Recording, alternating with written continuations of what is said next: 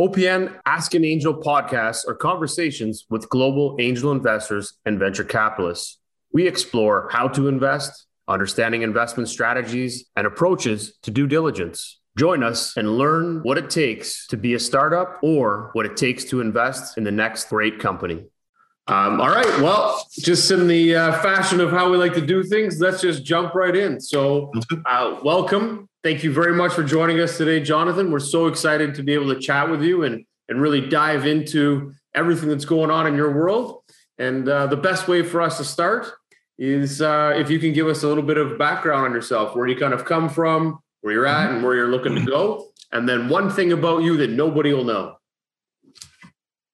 Let's see. I started becoming an angel investor back in 2012. It was just something I got really interested in. I have a background in investing in the public stock markets as a financial advisor. And at the time, I was running my family's clothing company, and I knew I wanted to have the bug of just like getting into investing again. And I'm in Los Angeles, so you hear about Silicon Beach, and I wanted to learn more and more about that. And I took my journey back in 2012. Since then, I've done over 80 plus different deals, from pre-seed to pre-IPO companies. Some have worked out, some haven't. That's okay. It's the nature of the beast. I've become an LP in like 16 different funds throughout LA and Silicon Valley. I started my own fund in 2018 with two really close friends.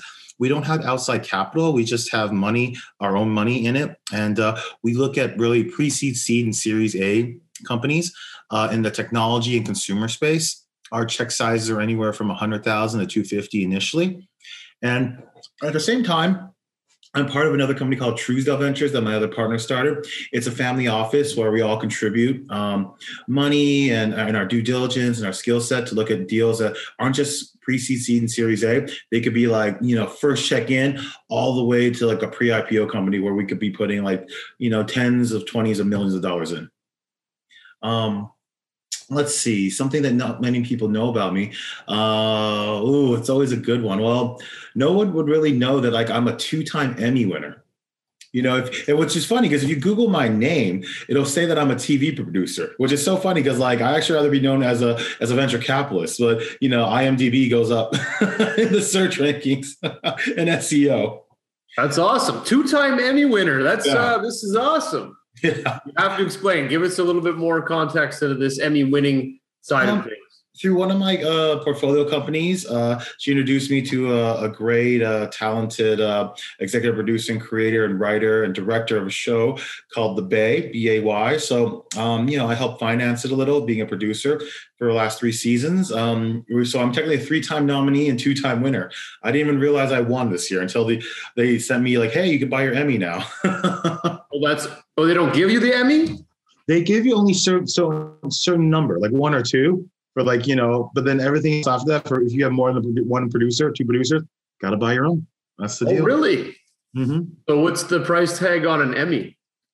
God, I think it's like $500-$600. Oh, that's not 800, maybe 800. Yeah, like $500,000-$600,000. No. That's how much you invest, right? Gold.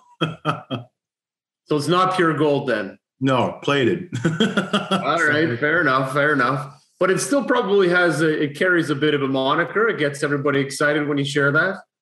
It's interesting, right? People are more excited and interested in learning about that than like any of some of my investment companies. Well, it is. I guess in a way, it carries its own nostalgia. There's very few of them, I guess, in the world that we're aware of that people have. And when you win one, compared to the amount of people out there, it's got to carry some weight. It's like winning the Stanley Cup or winning the Super Bowl. It's not happening every week or every year, right? But you're joining a great set of talented people, and you're just like you're investing in a startups. You're investing in someone's dream and vision, and you're getting awarded for it. So yeah, it's been a fun experience, and we'll see what the future holds. I love it. The next investment. Yeah. I love it. No, that's pretty exciting. And again, something nobody knows. So it's worth diving into. So just to go back a little bit, being in the investment side and carrying this through to the startups and stuff like that, what kind of experience can you say that you really honed in on in your past when you were trading that really exemplified what you're doing today? So there's certain skills that you had, and is it short-term gains for big money? Like, what is the transaction that you kind of took that and said, you know what, this is how I'm going to treat the same thing I'm doing today? It's back hunch. You know, when you're stock trading or you're investment trading, you've kind of got your own little method of how you invest. It's kind of like playing cards. You kind of build your own little sequence, and that's how you make the money. Is there a same kind of process that you learned back in the day that you use when you're working with startups? You know what? For me, it's like seeing the future, right? Because like right now, when you look at talk to an entrepreneur, it's going to be rough, especially when I'm investing so early. You're not going to believe them necessarily right away, right? But you're really investing in the person.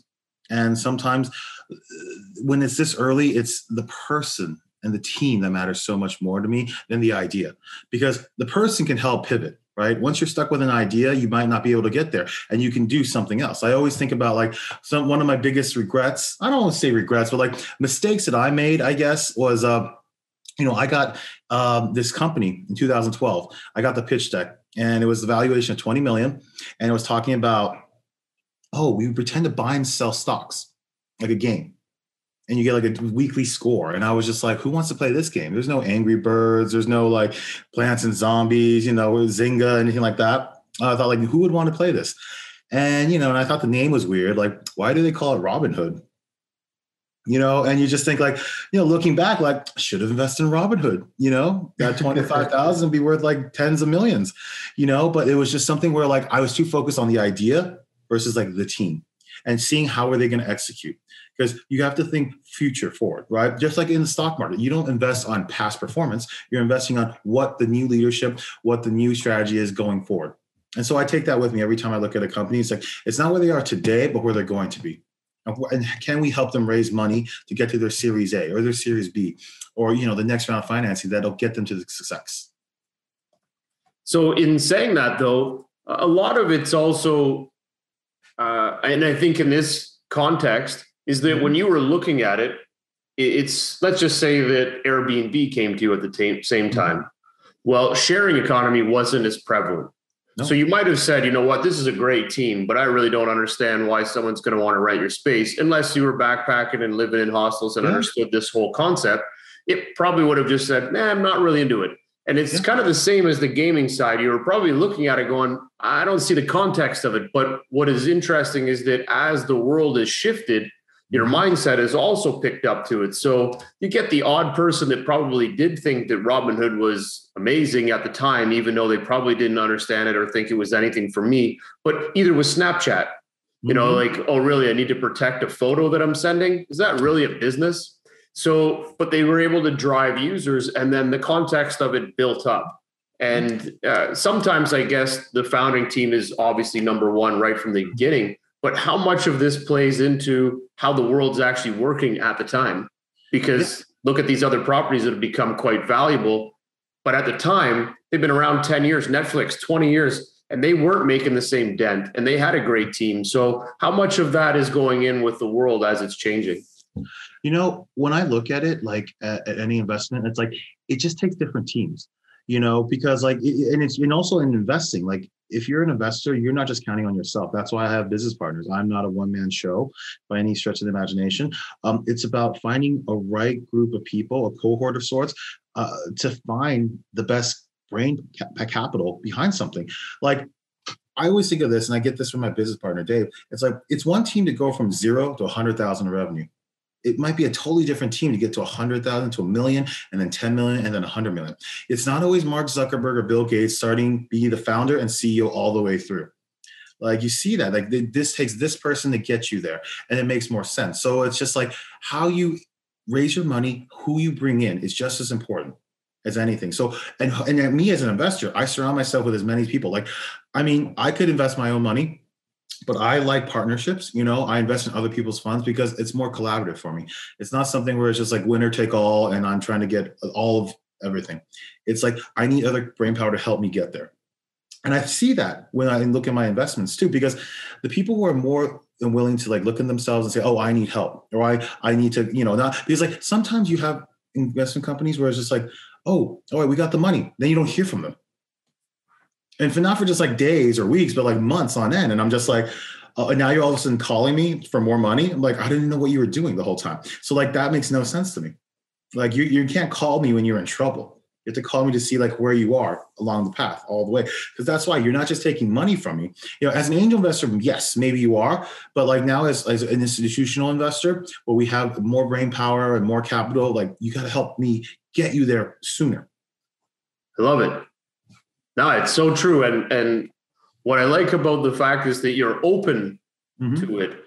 You're not admitting that I'm doing something wrong here. What you're admitting to is that the more information I can bring in and the more minds that can be collaborating around what we're trying to achieve here, we're going to be able to get there faster and we're going to be able to do it more efficiently, but we're also going to be smarter about it.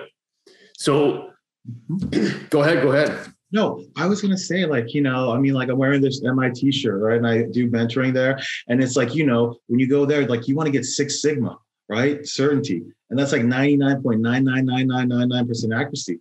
But think about what we do in real life. No one has that. Whether you're the president of the United States or you're a Fortune 500 CEO, or you're just deciding like what to have for dinner sometimes, right? Like you're not going to have that such accuracy when making a decision. If you get to 1 Sigma, that's almost 70%, 68%. Like that's pretty good. I'd go to Vegas on those odds. I'd make bets on those odds, right? And imagine if you're just a startup going like, listen, if you have confidence, you're over 51%, you got to make that decision and like live with it and pivot as they come. I mean, that's really what it is. It's people say like there is no science to it. Yeah, there is science, there is some numbers you can crunch, but there is an art form to what we do. I agree, big time. And a lot of it is diving in and learning a lot more about that team, learning about their initiatives, learning about their direction. But even from the earlier comment you made, where you're investing in funds, that's kind of uncommon. There's not we know this space, we look around and we're looking for, well, why don't people want to invest in funds, or why don't funds invest in other funds? I would think that if you find a great collaboration of people that are doing great things, you really could be very powerful by allowing them to go out and do the work and build and grow. And then the same thing and start stapling that into multiple groups because you have the same equal mindset versus tackling the problem one by one by one by one. I would think that one by one would take a long time versus being able to do it in a big consortium. Yep.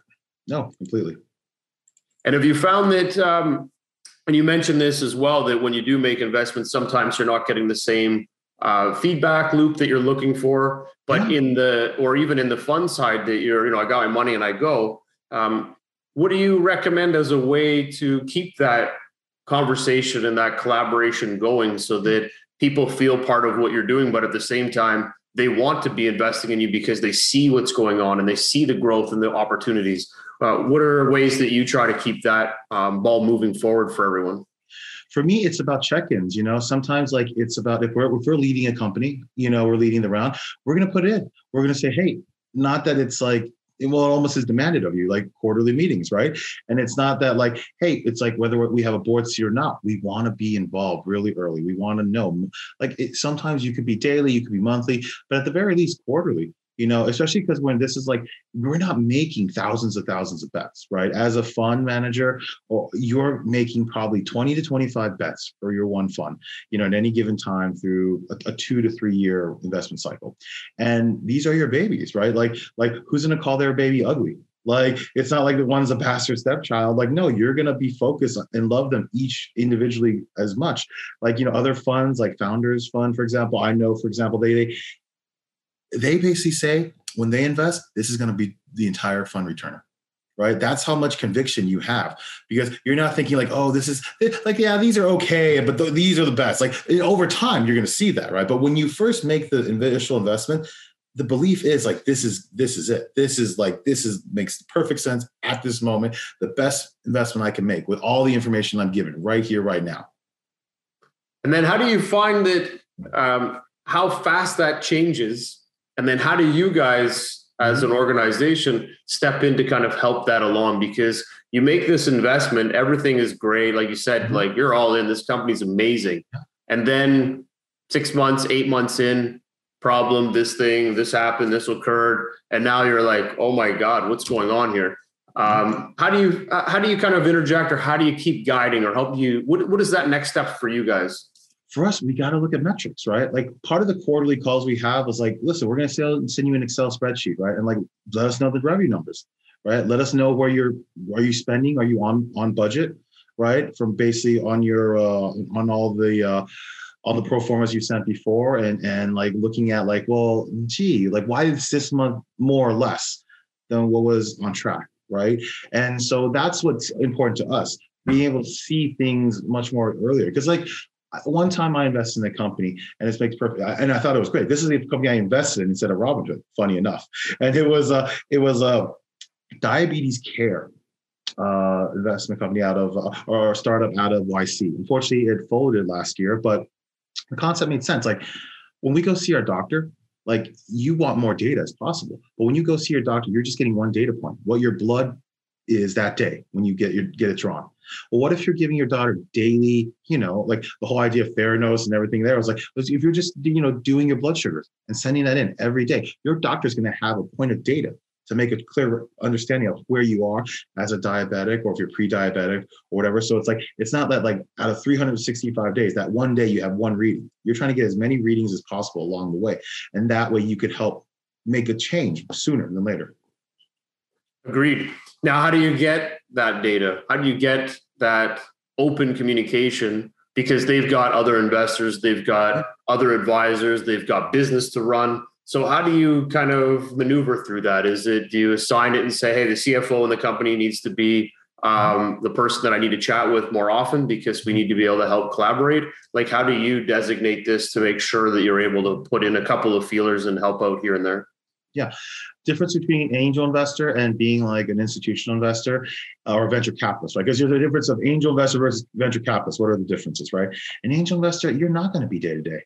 They don't anticipate. They'll come to you if they have questions. But as a venture capitalist, it's really like I have a set of partners, me and my partner Dave or Philip. And listen, these are our companies. We're going to have to split up. We can't all we can all pull each other in when we need to at times. But like, this is what I'm responsible for. And this is what I need to check in on.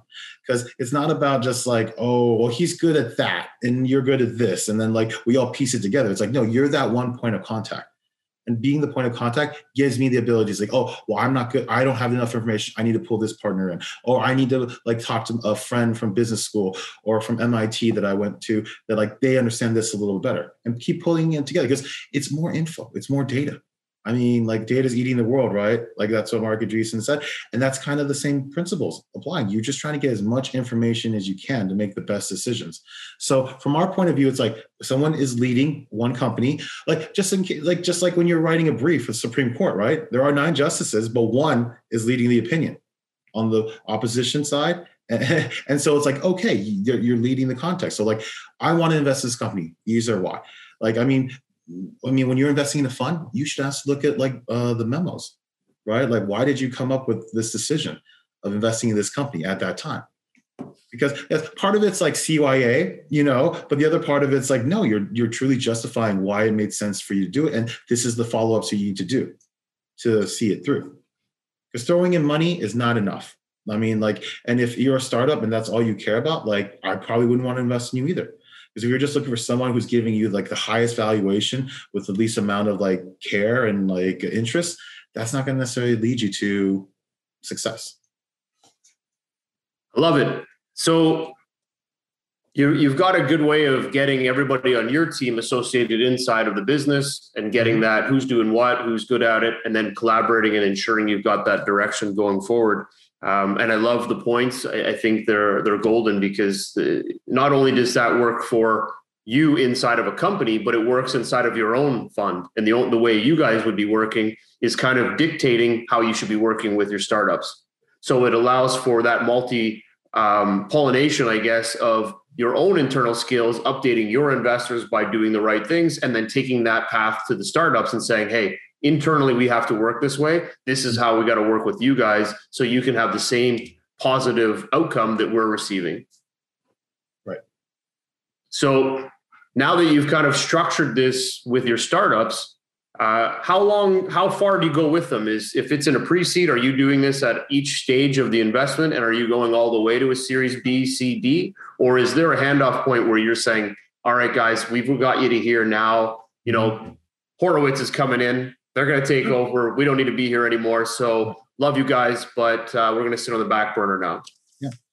It depends what strategy we're talking about. Because Unicorn Venture Partners sits within Truesdale Ventures, it's just that for Unicorn's perspective, we're pre-seed, seed, and Series A. My job is to get you to college, right? That's how I look at it. When we get your Series A, you're getting like you got into whatever Harvard, UCLA, USC, whatever college you got into, and it's that team's job to get you over, right? Because like I said, we're good to getting you to your Series A for Unicorn's perspective, but at the same time, like we have Truesdale, where Truesdale, we can go a little bit further with you, in terms of writing checks, but we necessarily don't want to be like always the lead.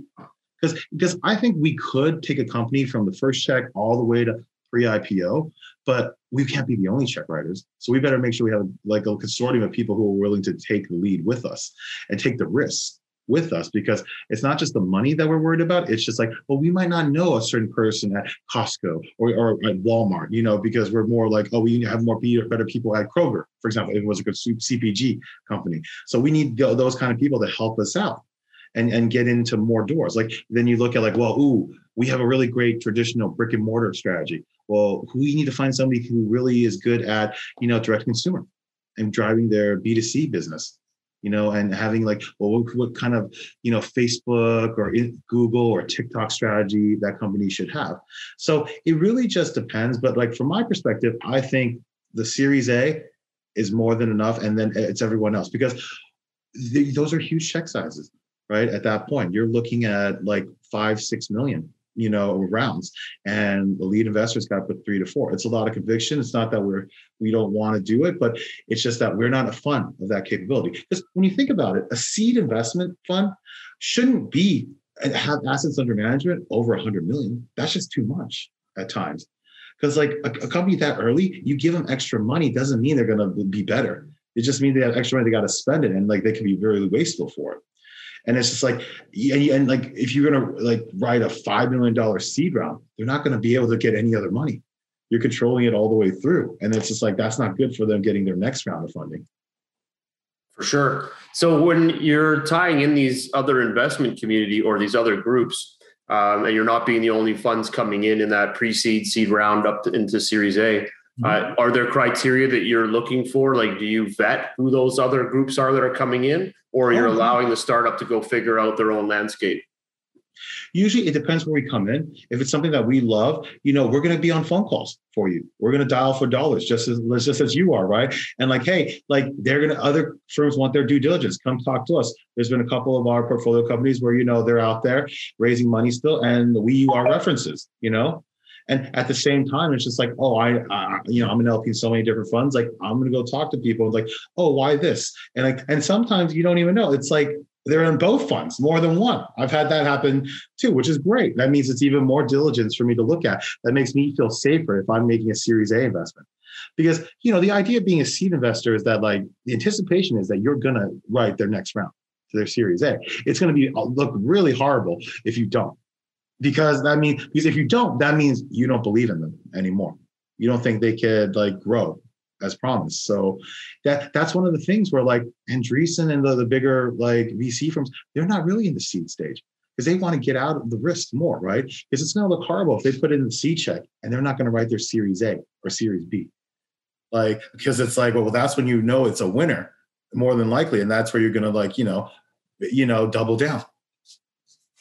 Yeah, for sure. And it makes it's perfect logic that as you're working with these companies, you're you're helping them close quicker and move faster, so that by the time you do get to that Series A, you're already aligning it up. You've already built enough street cred so that's bringing up enough value. And then once that next group comes in, they're going to help move them forward and allow you to go back and start doing the same process again with other companies. Yep, absolutely. So while you're doing that, what are the things that these Series A and above companies, what are they looking for? Is it the conviction? Is it the team? Is it the product? Is it the revenues? All of these together, what things are they looking for that really shape this up from a founder standpoint and a team that they need to really focus on when they get to these stages? Mm-hmm. No, from my perspective, when it comes to that, it's really like the revenue, the ARR. Because when you're a seed investment, you're trying to get to like 100 100,000 MRR. So you're almost at like 1 million, right? Which is, it's amazing. That's great. So like when you're looking at a pre-seed, like a post, like, seed round or a series A, they want you to be, getting to that point where you're going to be at like 1 million ARR, right? And it's just like, you figured it out. You have a series A, you have more than an MVP. You have a product market fit, you have great customers. And now like maybe you're in one part of the region or the world. Now it's like, well, we're going to give you more money to accelerate. Like we're adding gas to the fire. And that's what's exciting about a series A investment. So it's just like, I look at things where it's just like, it's medical, telemedicine health. They've gotten a great traction in San Francisco or California. Or Southern California. Now it's like, okay, we need more money to go to New York, to go to the Midwest. And like, we're going to grow to each channel. Or it could be like, we're only located physically here in this location. Now we need to open up in other cities, other tier 1 cities or tier 2 cities. And you're going to see like, listen, it worked here. We can prove it out in another atmosphere. So that's what it's a little bit different. Like to me, it seems like for Series A and higher, it's more of like an iBanking role, where it's like you're just throwing numbers at it because it's like saying like, oh, this is how much I need to get, to acquire a customer. Like you have ideas, right? Like this is how much I need to spend in Facebook ads or Instagram ads. Like where it's like you didn't have that luxury before. You were just like doing like minimal, spend a day $100 here and there to see what the traction would be. And now it's just like, wow, I'm going to blow it out with this budget. Because really, like no, I always think it's funny when companies like, oh, we're going to be profitable in 3 years. I'm like, really? Because maybe you shouldn't be profitable. Maybe you should be taking the money that you made and putting it back in the business and growing even bigger. Because we care about like, not like, like singles and doubles as a venture capitalist. The idea is like, we want you to get hitting in the hundreds of millions, in valuation. And like getting profitable is not like the goal when it's like 3 years down the road. It's great if it's a cash cow business and it's like, and you're not trying to generate a huge amount of alpha. It's great if you just want a steady income stream, which is great. It's just like when you have property, right? And you have real estate, rental income. That's great, right? But rental income is not going to make you like, 10 times richer. It's just steady streaming money, right? So it's kind of like where your risk tolerance is and talking to your entrepreneurs, because it's like, why are you thinking small, right? Because like, look, Uber to this day is revenue, making a lot of money, but it's not profitable. But eventually they're getting to that point where they will be, just like where Amazon for 10 plus years was not profitable. So we get more excited about companies who are like, show us how you're going to spend your money to keep growing. Sometimes getting the customer base, because when Facebook was at $1 billion in valuation, they were nowhere near the profitability that they are now. When they're at 900 plus billion. Imagine, like you could have gotten a 900x return by investing in Facebook at $1 billion because they had so much room to grow. Like that's what we want to see. Not everything's like that. But that's the idea of going forward. Because, my business partner likes to say venture style returns. We're venture capitalists. We're not looking for, 20%. We're looking for, even at $1 billion, we want to get to 10 billion. And that's what you see at like Andreessen and everybody else. Like when they're putting in more money for Robinhood at 11 billion and they're putting in another 200 million, like they don't think Robinhood's going to just go to 12 billion. It's like, well, it better be a 2x at least. Yeah, exactly. Yeah, they know that there's a high potential that they're going to double. Same thing like Clubhouse and all of these brands that have just been taking off in a short period of time.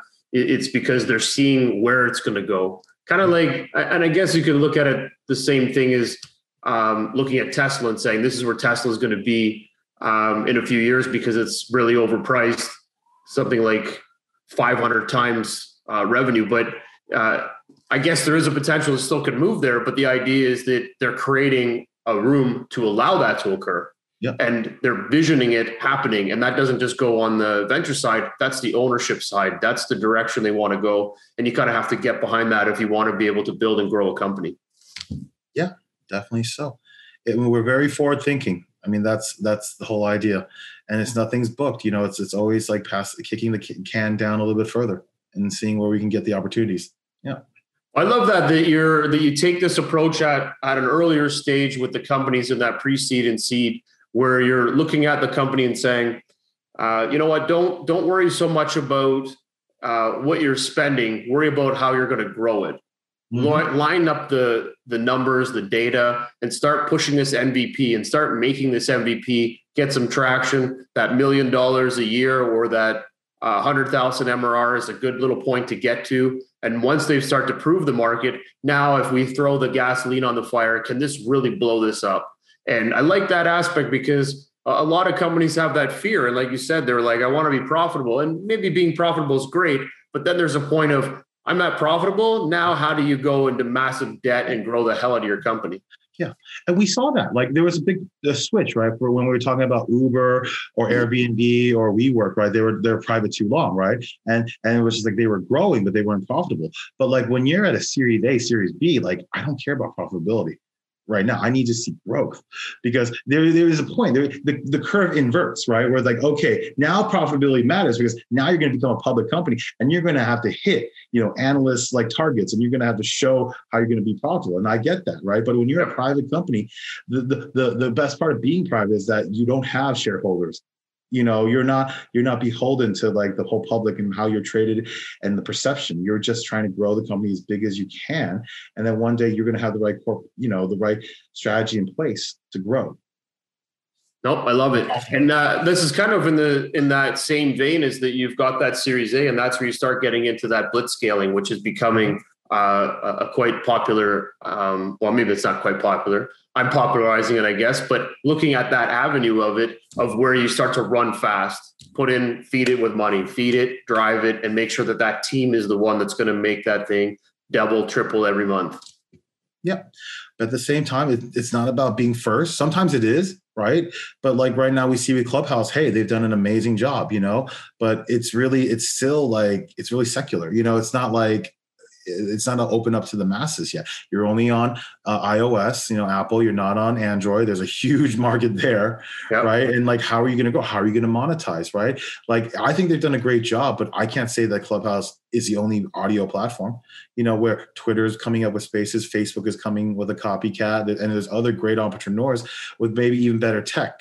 Not necessarily like the network effects yet of more people coming on, but we'll wait and see, right? I mean, like, I think we all think like looking in the past history, like the Fortune 500 companies or, the Dow, they're not always the same.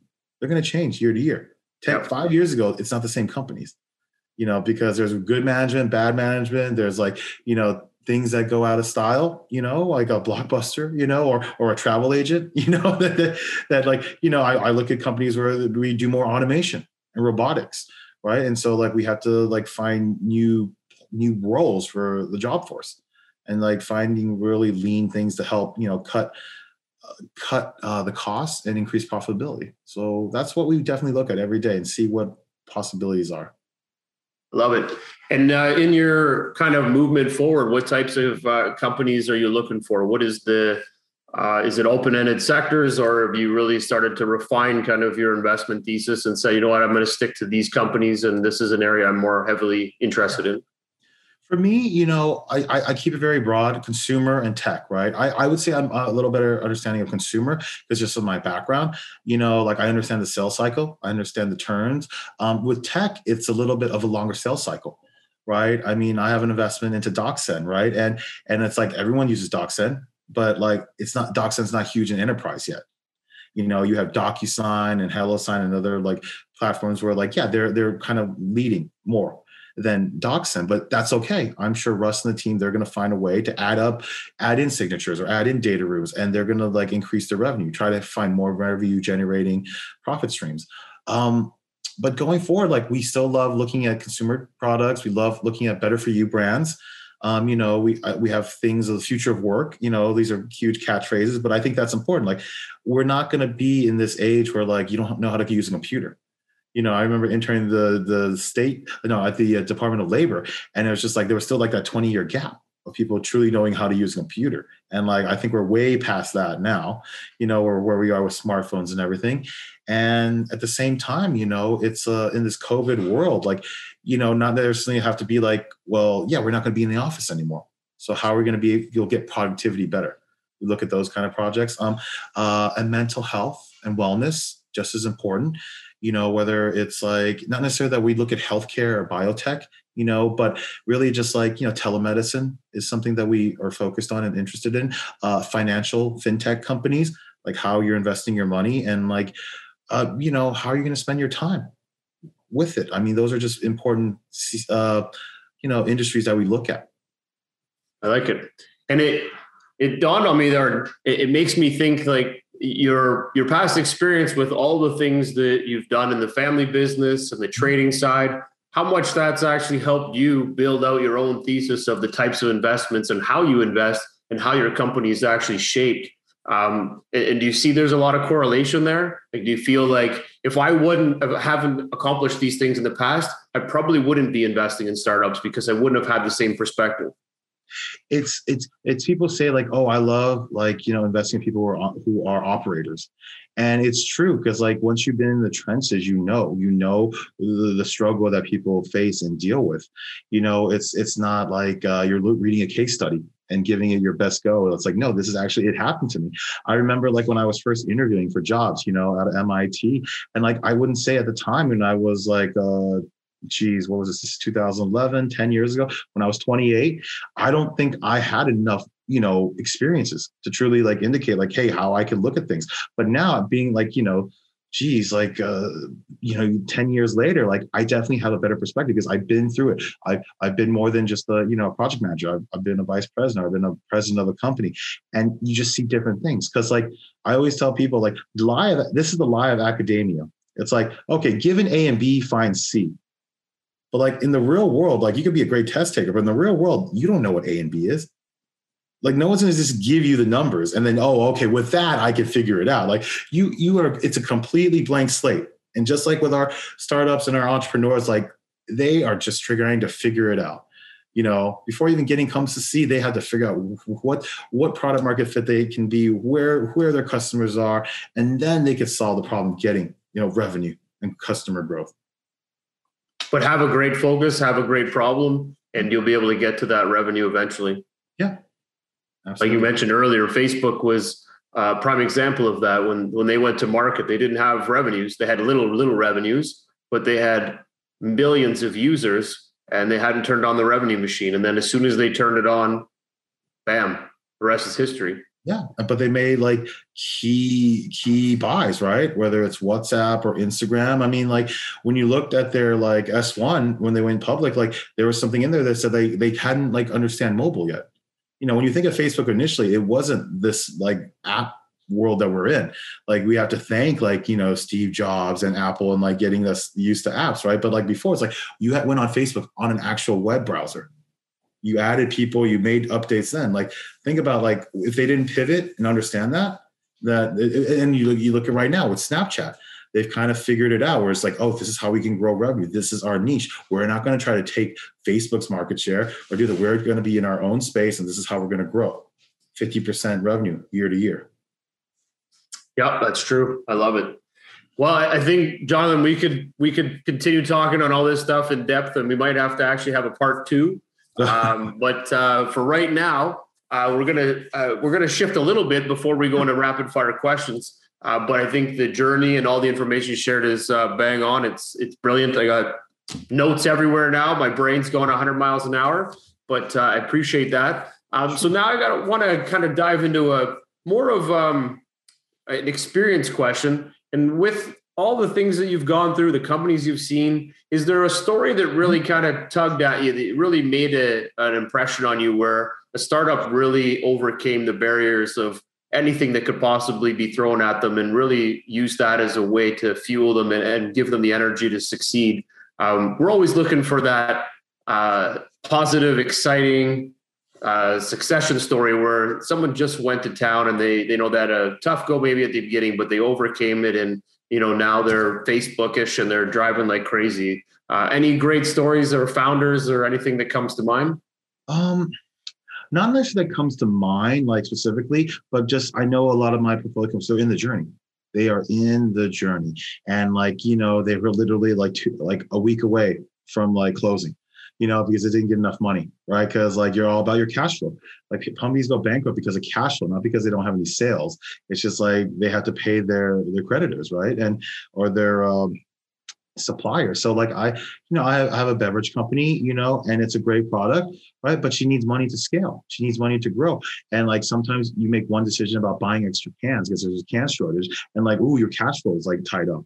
But luckily, like, we sit on the board and we believe in the company and we are willing to fund it through in these times of crises, because it's not about like the end that's so fascinating to me. It's like the journey along the way, and you could just laugh about it. That's what excites me. It's like, like, oh, the people who are there now, they call him Zuck. Like, yeah, that's how you're really close to Mark Zuckerberg, because you don't call him Mark. He doesn't go by Mark, but it's just like you knew, like, he had no idea what it would become. And just like, wow, we made this change or we made that hire, and that was the difference. And it was like one little phone call, like, got you into the store.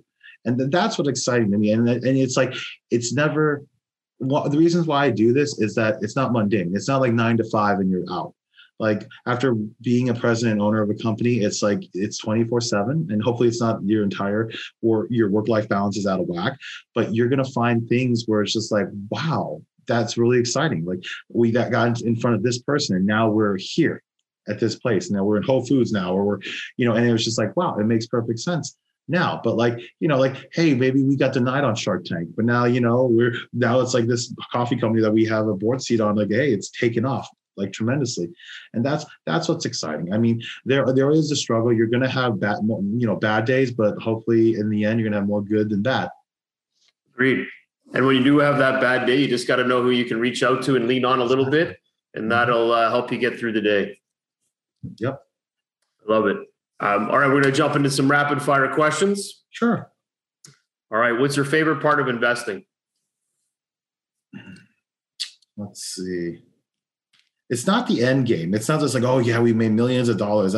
It's not that. It's just that like, wow, we made an investment into a company that's not going to say cliche to change the world, but like, wow, it really is something where it's like, we're futurists. We're seeing the future. Like, I have this like web, I bought this domain, weirdvc.com. Like, maybe I'll call it something Weird Ventures. Cause it's just like, like 10 years ago, you were talking about, it would be weird to like, sleep on someone's air mattress, or get into someone's random car at the airport, but it's not weird anymore.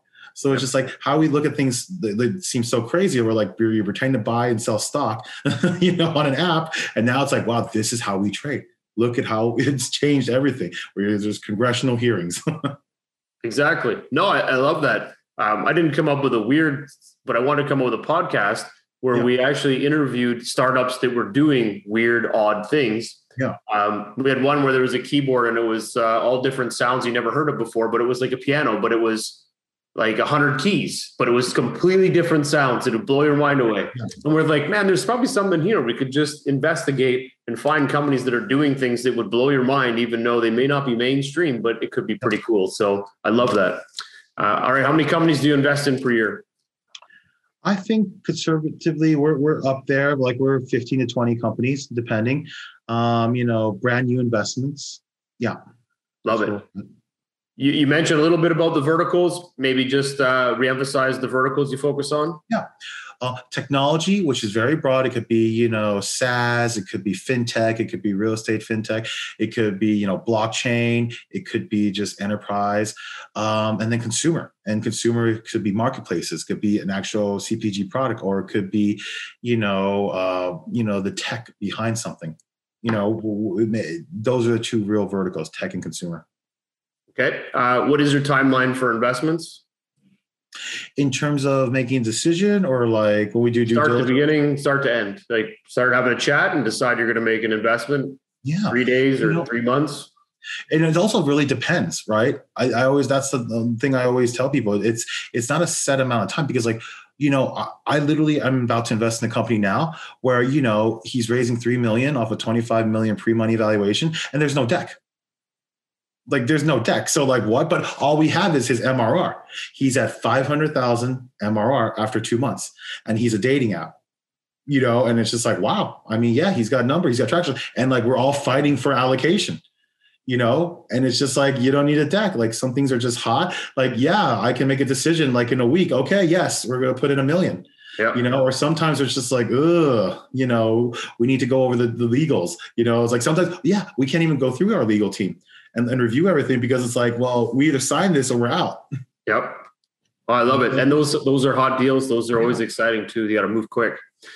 Anything that you look for when you're making an investment on the DD side? Is it focused heavily on the team or on the product? You mentioned a few of these in the past, but what is the big thing for you guys? And it depends which stage, right? Because if we're looking at a seed deal, it's all about the team for me, because if the revenue is not going to be there, it's not going to be. You're trusting them that they've set out a path and that they're willing to pivot and move forward and something else. So I look at the team when it's a seed deal. When it's a Series A deal, it's almost like a time where it's like the money helps them grow the team.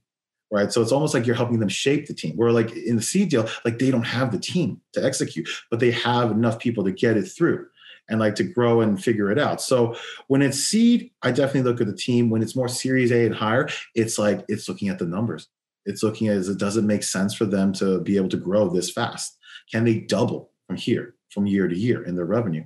Because when you look at consumer products, like from year 1 to year 2 to year 3, let's say you're getting to 1 million in sales, you should be at 3 million and then 9 million, because that's the trajectory you need to be at to get to exit velocity, whether that's through an acquisition or that's through an IPO, because that means you're growing fast enough. If you're just growing 10% year over year, that's not going to cut it. That cuts it if you're Walmart, because you're already at huge amounts of numbers. Yep. All right. Do you lead rounds? Yes, we do. We co-invest, but sometimes we do lead rounds as well, depending on how much we love a company. Okay. And follow-on investments? That's the idea. Like any good investment fund would tell you, like you're judged not on what you invest initially, but what you follow on. Right. And I guess that's where you're just like you're gambling, like you're putting your money on the winners. Because initially, let's say you're investing in 20 to 25 seed companies, you can't honestly say all 25 are going to make it to the next round. So you're going to follow on the top, half of them, maybe 10 to 15, right? And then maybe at the next 10 to 15, if they go get to their Series B, maybe, a third of those or fourth of those go, right? And so that's the ones. And listen, it doesn't have to be like you have to be a unicorn. You have to have double-digit returns year over year. It's just that listen, you're doing a decent business and you can still exit out, and you're going to get bolted onto something. But the idea is that the follow-on is just as important, because you're not allocating all the money you've raised into everything in the first 3 years of investing. Because that's why it's a 10-year investment cycle. Because after the first 1, 2, 3 years, you're going to be able to see the Series A, Series B winners that you're going to put in more money to save what you unfortunately, had to, shut down. Yep, I like it. And any preferred terms you invest on? If it's pref shares, safes, common shares? Honestly, like what we like is we like priced rounds. We will accept safes and convertible notes when we have to, when we're not leading, right? We're just we're not, because we either are term makers or term takers, right? And so when we are term makers, we want to have a price round, because if I give you a safe, you don't have to share, unless it's written with a side letter, you don't have to share anything what you're doing. I can't stop you from going to Tahiti. It'd be horrible if I didn't do my due diligence and understand what kind of person you were, how you would invest the money, but your debt. It's not even debt. Safes are not even debt. You don't even get paid in interest, right, until it converts. So you can wait forever and just you just wait there. Yep. So when you're a price round, you have voting shares. You have a true ownership of a company. Love it. Okay, so that pretty much rounds up that part of it, and now we're just into the last legs of this awesome discussion, and we get into a little more personal side. Okay. And so the first question on the personal side, what's your favorite sports team? Los Angeles Lakers, no question. Nice. I was a Lakers fan way back when I was a kid. But then the Raptors became you're in Canada, so yeah. I could never go see a Lakers game, but I could go watch a Raptors game. So there was a point in time where I was like, why am I a Lakers fan? I can't even see the team play live unless I'm flying there. And right now I'm 20 and I can't drive there or fly there. So then I had to become a new fan. And it's amazing that the Raptors are the team, but I do love the Lakers still. They still have a part of my heart, man. Yeah. It was all because of Fletch. Oh, really? Remember the movie Fletch? Yep. He was all about the Lakers. Well, I was a huge fan of that movie, and then that's where I got into watching them, and I was like, "These guys rock." Well, I'm born and raised in Los Angeles. Yeah, I don't know. Got season tickets. Oh, that's brilliant. Yeah, it's a great team. Okay, second question. Favorite movie, and what character would you play in the movie? Favorite movie? Ooh, this is a tough one. Like I could just go with a comedy and just be like, every time I watch The Big Lebowski, it's always something funny. It's always something funny. We're just like, God, I didn't even notice that. The writing on that, it's just like, it's so funny. For me, it's like, I like comedies more than like a drama, even though, like only dramas win Academy Awards, right? Yep. But, a great comedy is just funny because sometimes like you just want to decompress and enjoy yourself. What character? I don't know. I would love to be the dude, but just be carefree. I don't want to be intense like Walter and John Goodman or clueless like Donnie. Oh, that's awesome. So which character? You got to pick a character. I said the dude. I love it. Yeah, I love it. Yeah, the Big He's smarter than you think. He's smarter than you think. Oh, totally. I love that. Yeah. One of our buddies, a group of us, it's pretty much our favorite movie. It's the only movie we actually quote continuously. So big fan of it. Yeah, that's awesome. Brilliant. I love it. Well, Jonathan, I want to thank you for all of your time today. I learned a ton. The audience is going to learn a ton, but fantastic. Thank you so much for joining us and sharing. And we are going to have a part 2, 100%. There's going to be even more stuff we're going to dive into.